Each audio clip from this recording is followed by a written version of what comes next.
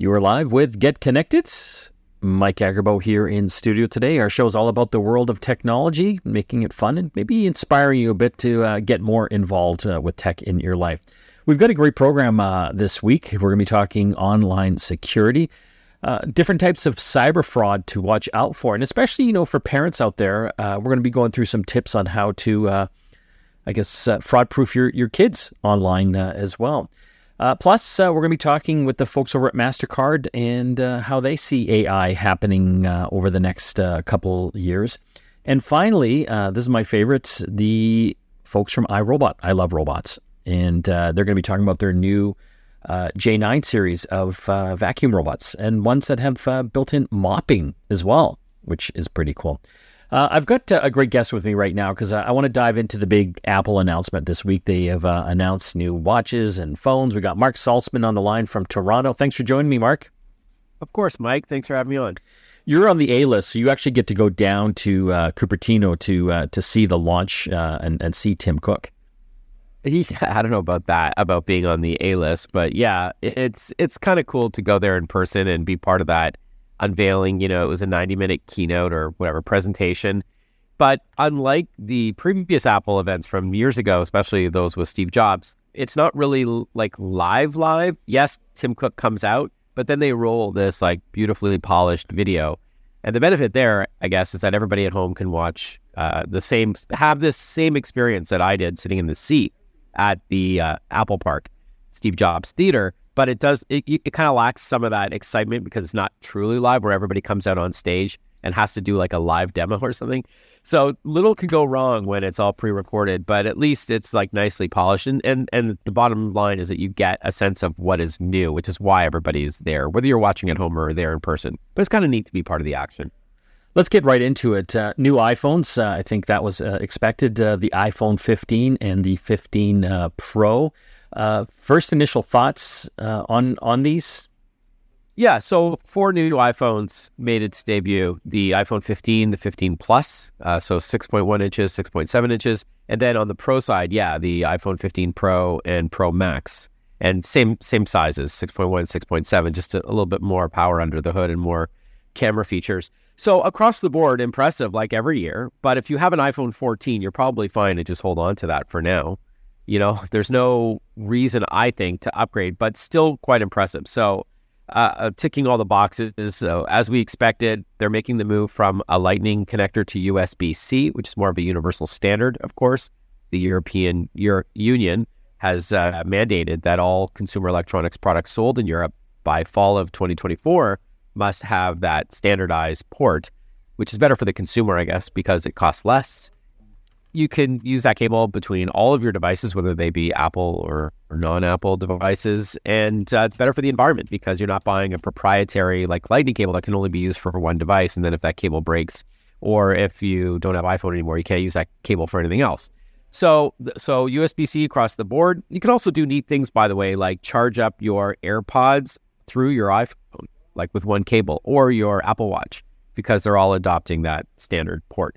The second thing on all iPhone 15s is that dynamic island, which is at the top of the phone. Only last year's Pro models had this.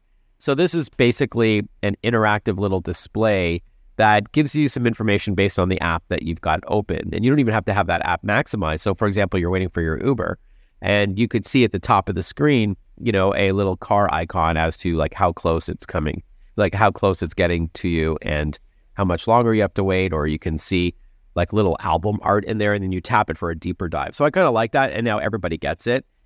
On the Pro models, like better cameras as you would expect, including a new 5x telephoto lens on the Pro Max model. So being able to capture more detail from farther distances, or being able to crop and zoom in on a photo without losing much integrity. Yes, it's still trailing some other phones, but there's some other computational photography tricks and all that, and new 35 millimeter mode and all that is elevating iPhone more than it has in the past. So if you're a photography or videography fan, you'll like those Pro models.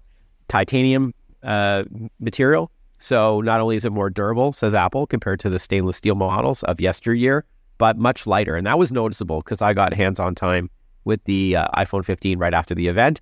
And I was pretty surprised how light these new phones are. And then finally, replacing the mute toggle button on the left side of the Pro model of iPhone is now a more multi-purpose, if you will, action button.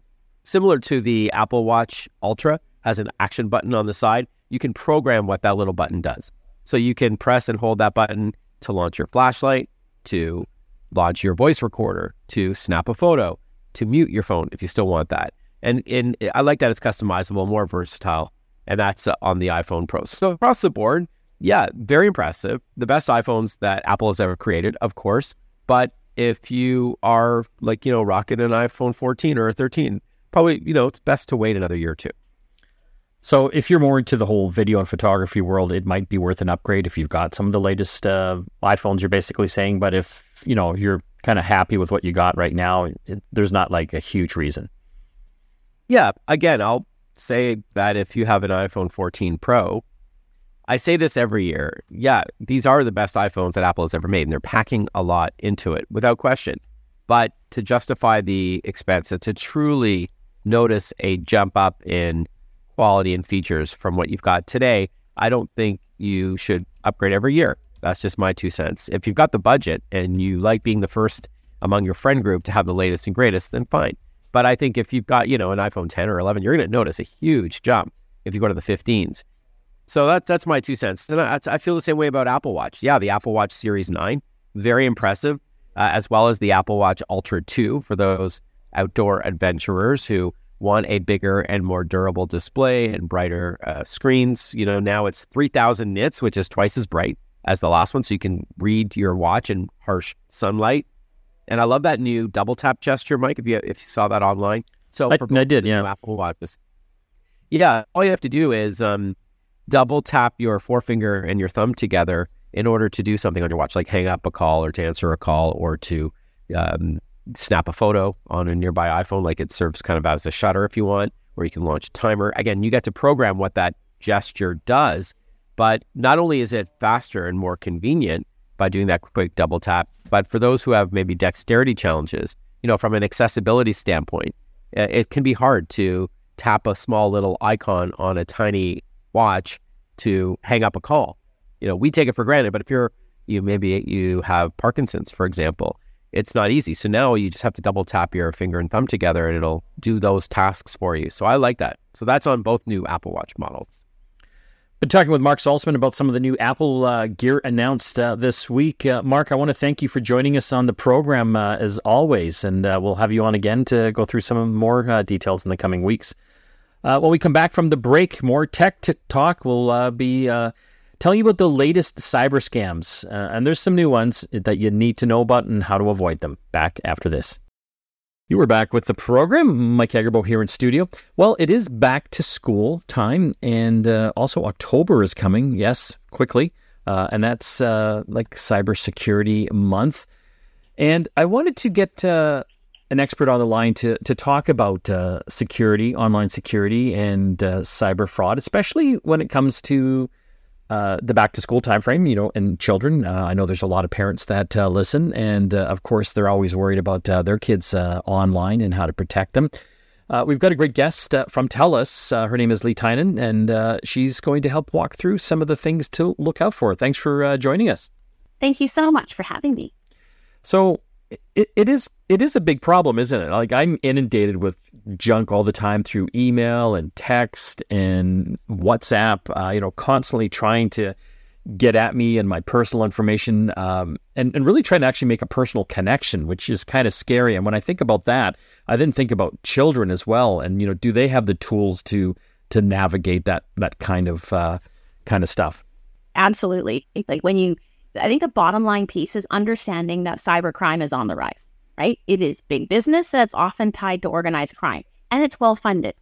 It is concerning. You brought up AI, and, we talk a lot about the positive things of AI, but another thing you mentioned, cyber fraud, it is a criminal enterprise. There is organized crime behind this. So they're putting in resources to really go after people. And AI is obviously a tool that they're using as well so that they can personalize these attacks even further. What are some of the most common scams targeting Canadians? Oh, there are so many. So if we were to, there's actually a top 10 list that the Canadian Anti-Fraud Centre has, and I would encourage you to link that for your listeners. But some of them include spear phishing. So this is when a fraudster poses as a trusted source, right? And they're trying to convince you to divulge your confidential data. Sometimes we give away our own data way too easily. And as I was saying, it used to be easy to see that when it came through an email or a text, it had spelling errors or, a Nigerian prince wanting to give you money, right? But that isn't how it is anymore. They're far more sophisticated. And we actually see that within social media because it offers prime opportunities for phishing, where the fraudster can actually create a Facebook profile that looks like your friend. They easily can skim off photos and make you think you're actually talking to your friend, and they try to convince you to share private information. And we are quite often too trusting. So, spear phishing can really get at that. They make you think you're talking to your friend, and they get you to give information. Another one that I find really scary because it makes you question everything is shopping scams, and they're fraudulent websites. And what you see happening is fraudsters actually set up lookalike websites, and we often spell something wrong in our searches, and so they set up these websites, and they're for brands that and they actually create legitimacy by driving to these legitimate companies, and then they change it, and so now you're on their site thinking it is legitimate. And they're offering really low-cost items. Could be school supplies, could be clothing, could be anything. And so you actually go through the buy flow in these shopping sites, enter your credit card information, and complete your purchase. But the item you ordered never arrives, right? So the scammers have your credit card information, they've got your money, and they now use that to rack up unauthorized purchases. And then the classic is really around personal information scams, where we get these phone calls or emails or texts that are from or what appear to be from legitimate businesses or government agencies or banks, even the utility companies. And they ask you to verify your personal information, or they tell you that your account has been compromised, to click here to reset your password and such. So they may request your information, your name, your address, your birth date. And once you provide that information, they now have the information they need to impersonate. So, you just touched on, I think, 3 there. I mean, the list goes on and on. But how can parents set their children up for success to make sure that they're aware of these types of scams? The guidance that I would offer to parents, but it's actually to anyone, right, is we all need to educate ourselves. So taking the time to educate your kids to be wary, to not trust things. I have 2, teenage and now early 20-year-old daughter, and I'm constantly talking to them about not trusting. If something seems too good to be true, it generally is. And so we got to look at our behavior. When we think about our assets or our things, we don't leave our homes without locking our doors. We ride a bike, we lock it up. Our car is the same thing. We need to begin thinking about our own identity the same way. It is our most valuable possession, and we got to take steps to actually be more safe.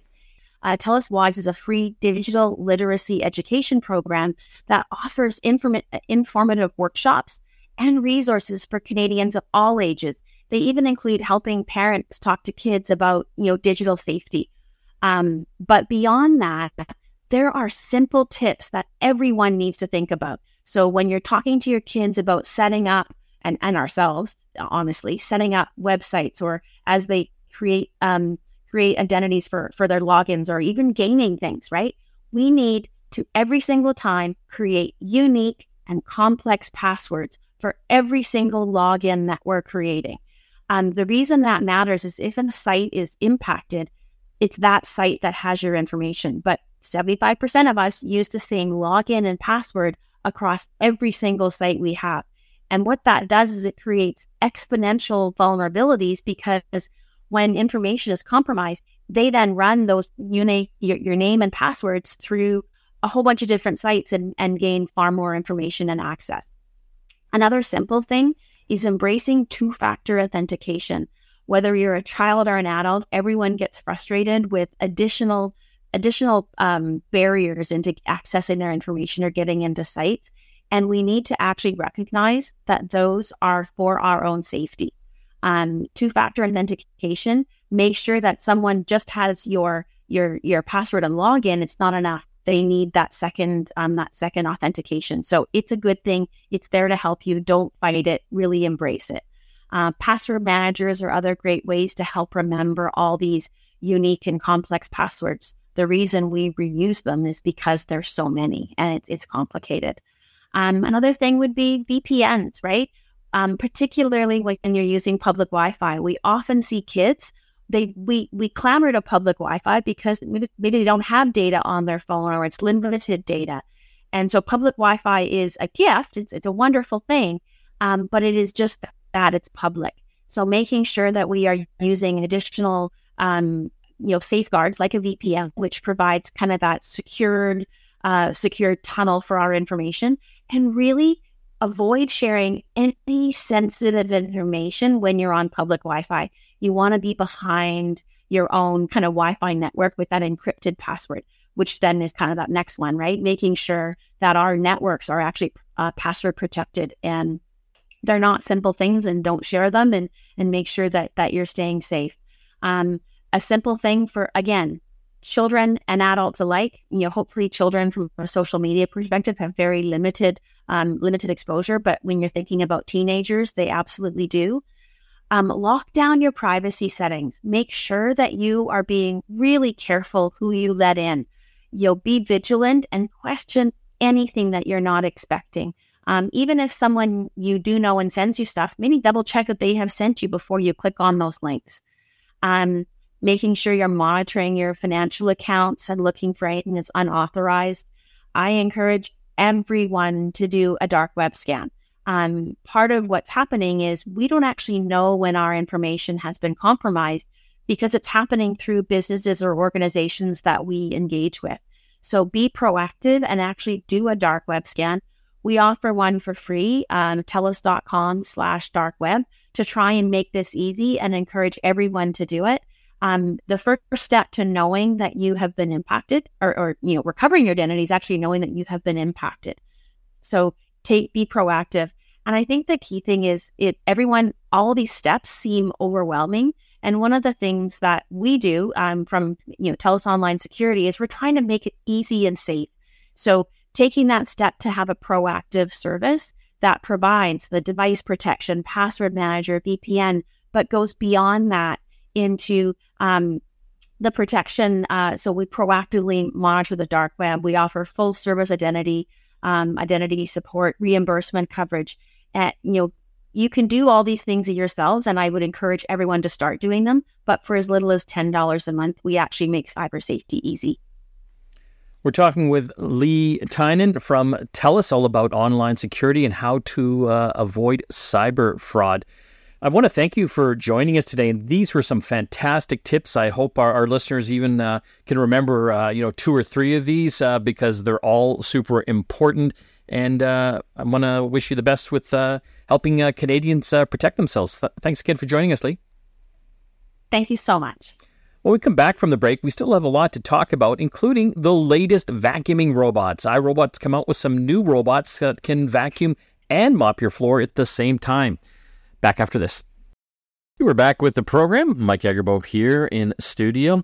We're going to dive into generative AI once again. Obviously, that's a growing topic in the world. We've got a really interesting guest with us. His name is Daryl McMullen. He is with MasterCard, and they've come out with a report called their Signals Report that dives into generative AI and how it kind of is getting into the whole financial sector, banking. Thanks for joining us, Daryl. Great to be here, Mike. I think I kind of summed it up very quickly there. But what was the purpose of doing this report, Daryl? Yeah, well, it's an interesting point in time, right? I think things like AI in general is an incredibly emerging field that will end up being a layer of intelligence that will affect almost everything we do. And we've been lucky in our lifetime to go through a few of these cycles, right? Whether it be the internet, whether that be mobile, whether that be cloud. I see AI as another seismic shift where it's one of those times in technology where we can bring a whole bunch of new capabilities and along with it, a bunch of new benefits from it. How are you taking advantage of this?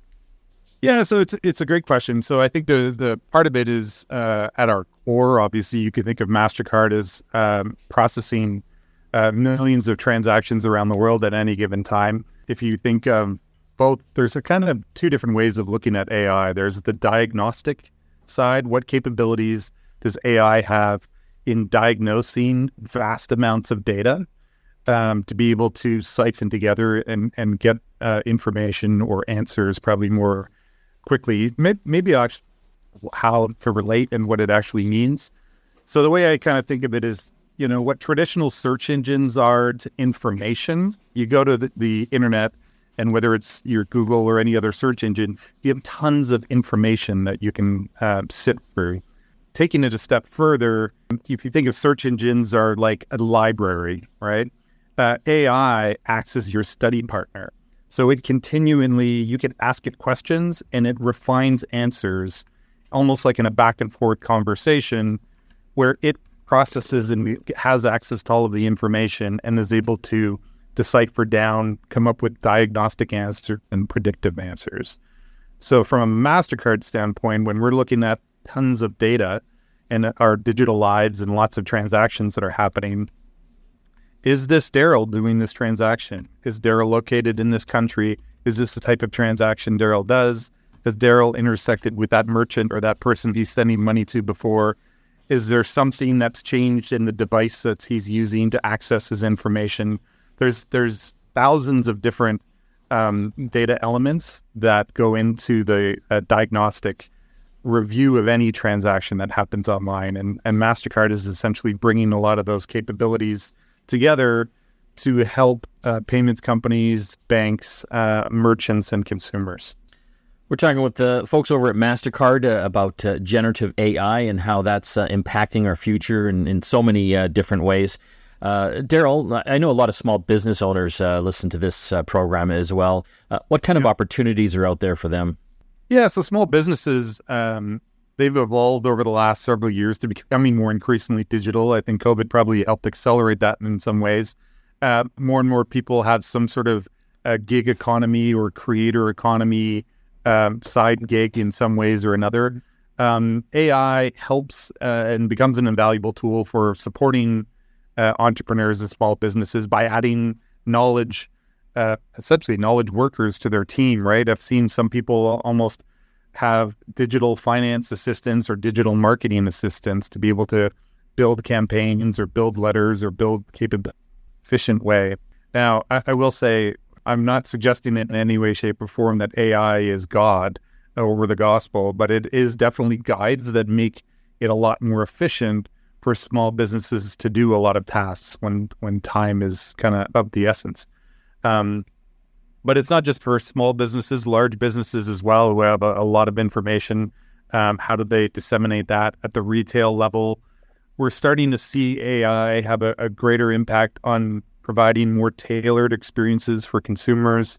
I even tend to notice that the ads that are targeted towards me are actually much more relevant than even 2-3 years ago, to the point I'm actually watching the ads. So they're becoming more tailored. The messaging's becoming more tailored, more curated. And I think there's going to be some sectors that will start getting impacted even more and more. If you think of the life cycle of a travel, many years ago, we would have a travel agent that we'd go to book travel. The internet kind of changed it where it became a little bit more of a self-service model. But AI is actually bringing the circle back where you actually have like a virtual travel agent. I would suggest the next time you want to try using ChatGPT or any other solution, ask it how to book your next vacation, and it's incredible the answers you get back. I just did that last night where I was planning a trip with some friends to Scotland, and in less than 2 minutes, I had an entire itinerary planned out that was incredibly efficient. I've tried that too, actually. It's amazing at how good it is at spitting out those travel itineraries. So it's something, for the listeners out there, you've got to try it. It's very, very helpful. What about personal shopping? What are we seeing there? I mean, everyone has probably seen the early versions of shopping bots or the like. They were kind of interesting experiments at first, but I think as people have an ongoing relationship with a retailer or retailers that they deal with on a regular basis, or they know what their styles are and their sizes are, whether that be in clothing or whether their likes are in electronics or any other sort of category. There's ways to start building a persona that actually that shopping bot is able to find the right relevant offerings for you and provide the right relevant of suggestions. Sometimes that's very direct, and sometimes that's almost like at a subconscious level. And you've seen that on sites like, large merchant sites like Amazon's of the world, where if you like this, you may like that. Those things have gotten much more tailored over time and continue to do so. I have to ask about privacy and security. As I learn more and more about generative AI, it exists and functions so well because it's able to use huge amounts of data.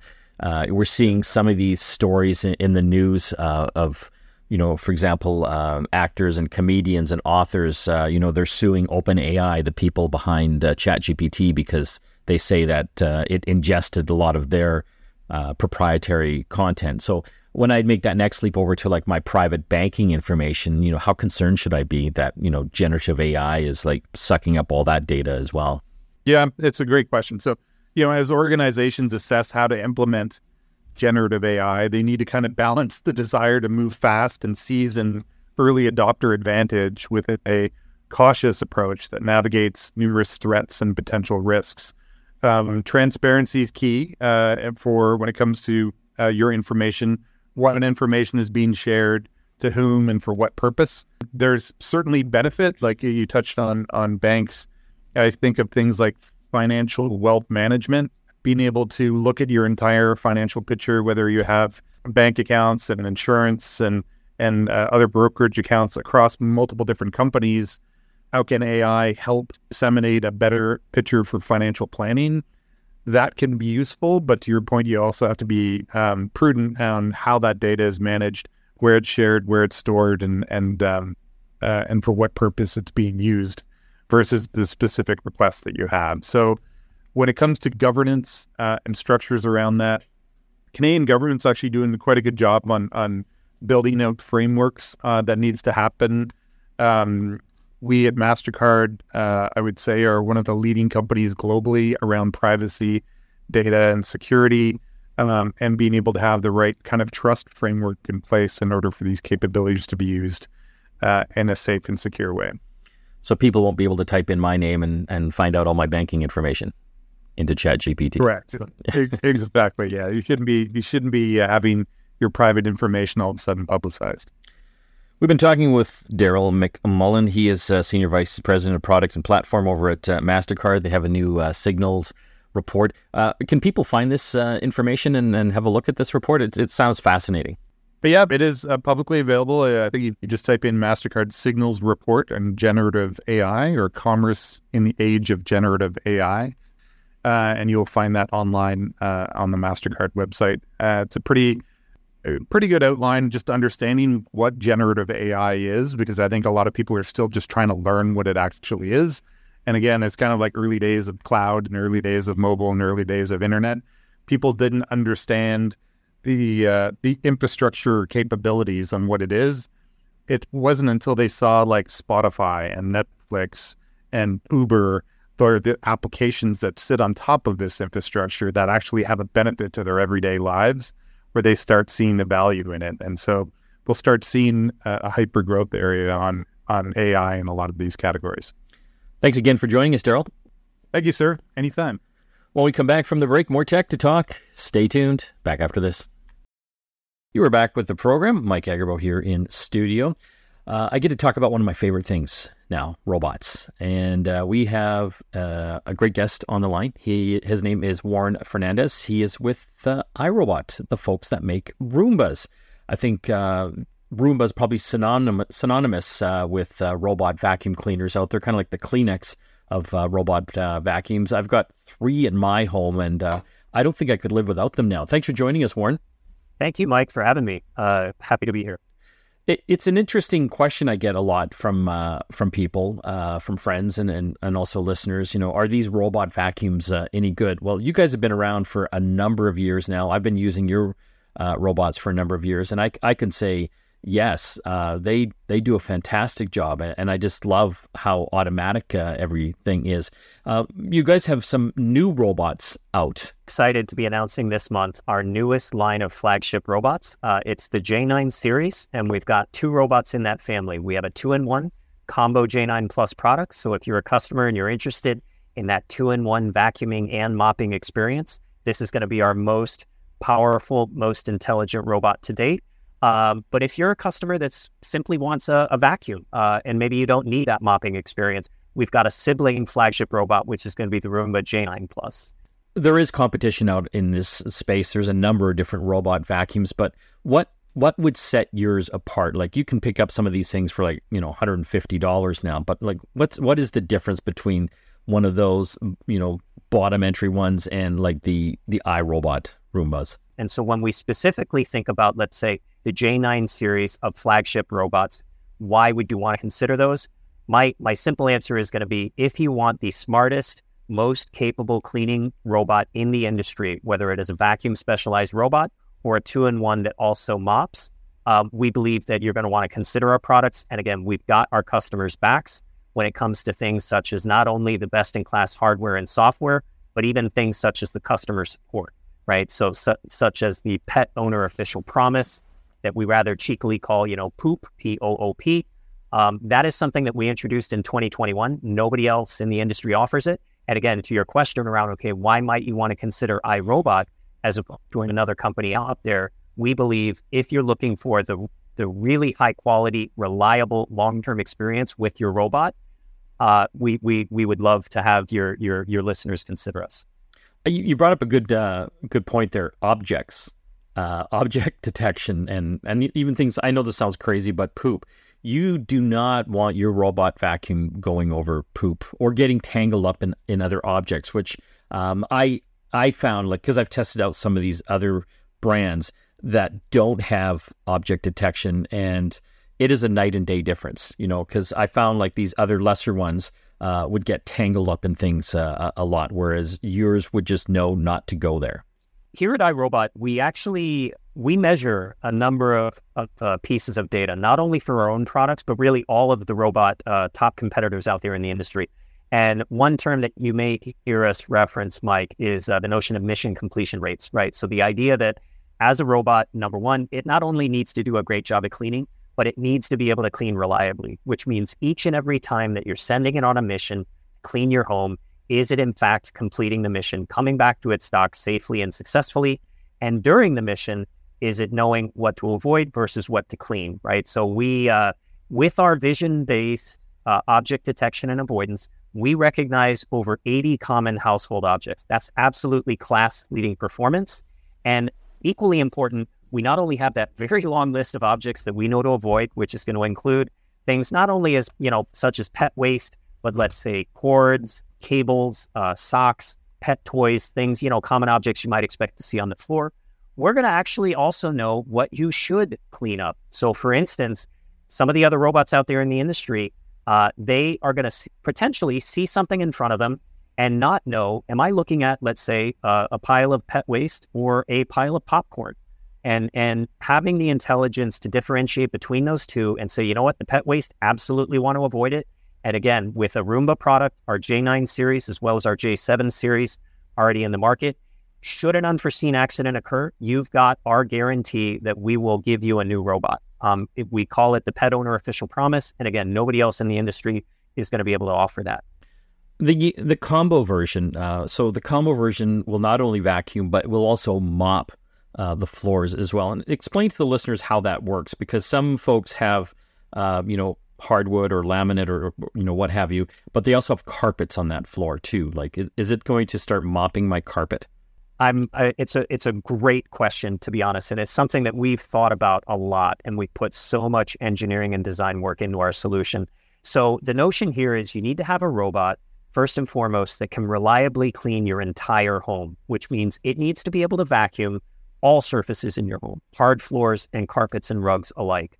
But it needs to very specifically only mop the hard floor surfaces in your home. You never want to have your robot accidentally dragging its wet or dirty mop pad right across your carpets or your rugs. And so what iRobot has brought to market, we brought this out first with our Combo J7 Plus robot last year, and now we've got the Combo J9 Plus coming alongside it. Is we call it an auto retract mopping system, or ARM. And that ARM-based design, I sometimes liken it actually to a convertible roof on a vehicle, if you want to think about it that way. And it's actually a mopping pad that resides on the top of the robot when it's not in use. It's resting in a secure pad plate. And then when the robot detects that I am now on a hard floor surface where I should be mopping at the same time that I'm vacuuming, it's going to automatically deploy that auto retract mopping pad with a couple of metal arms, bring it down to the bottom of the robot now. And now it's in a mode where it will be both vacuuming and mopping at the same time. And again, the beauty of this is it's all happening automatically. So as the robot encounters, say, a transition in your home from a hard floor surface to a carpet or rug, you're going to see that auto-retracting mopping arm just very smoothly come up and down. And it's essentially guaranteeing that when the robot is running across your carpets and rugs, it's never going to get that mopping pad anywhere close to them. Just for the listeners, just so they understand how this works. So the vacuuming part, the dirt, it's going into the robot. And then when it gets back to the base station, it's got the automatic dirt disposal system, correct? Yeah, and that is correct. And that goes into an old-fashioned vacuum bag, which can last a long time. How does the mopping part work? The water, like where do you got to refill that and dump it and stuff? Sure. So as part of our new Combo J9 Plus product, one of the major new innovations there is we're going to be putting out a new clean base design. Clean base is our term for the dock that the robot is going to be docking into. And so historically, you've seen a lot of docks in the market, they do provide that automatic dirt disposal capability. It is a bag-based approach, as you note. And the reason for that is you can actually get a much greater density of dry dust, dirt, and debris packed into that bag. So with one of those bags, you can actually get up to 2 months of hands-free vacuuming capabilities, right? And when you're ready to dispose of that bag, it's an incredibly hygienic process. You pop it out. As you pop it out, the bag itself will seal. There's no clouds of dust or germs or anything to worry about, as you're trying to dump it out. And then you pop in a new bag, you're ready to go. But with the Combo J9 Plus, we're now also adding the capability to refill the water tank of the robot. So we actually have a 3-liter water tank at the top of the dock, and it's going to be holding either clean water or mopping solution, depending on which you prefer to use in your home. And the notion here is that as the robot finishes its mission, it is going to dock back with the docking station, and it will automatically, as it needs to, it's going to evacuate its dry dirt and dust and debris. You're going to hear that happen at the end of every mission completion.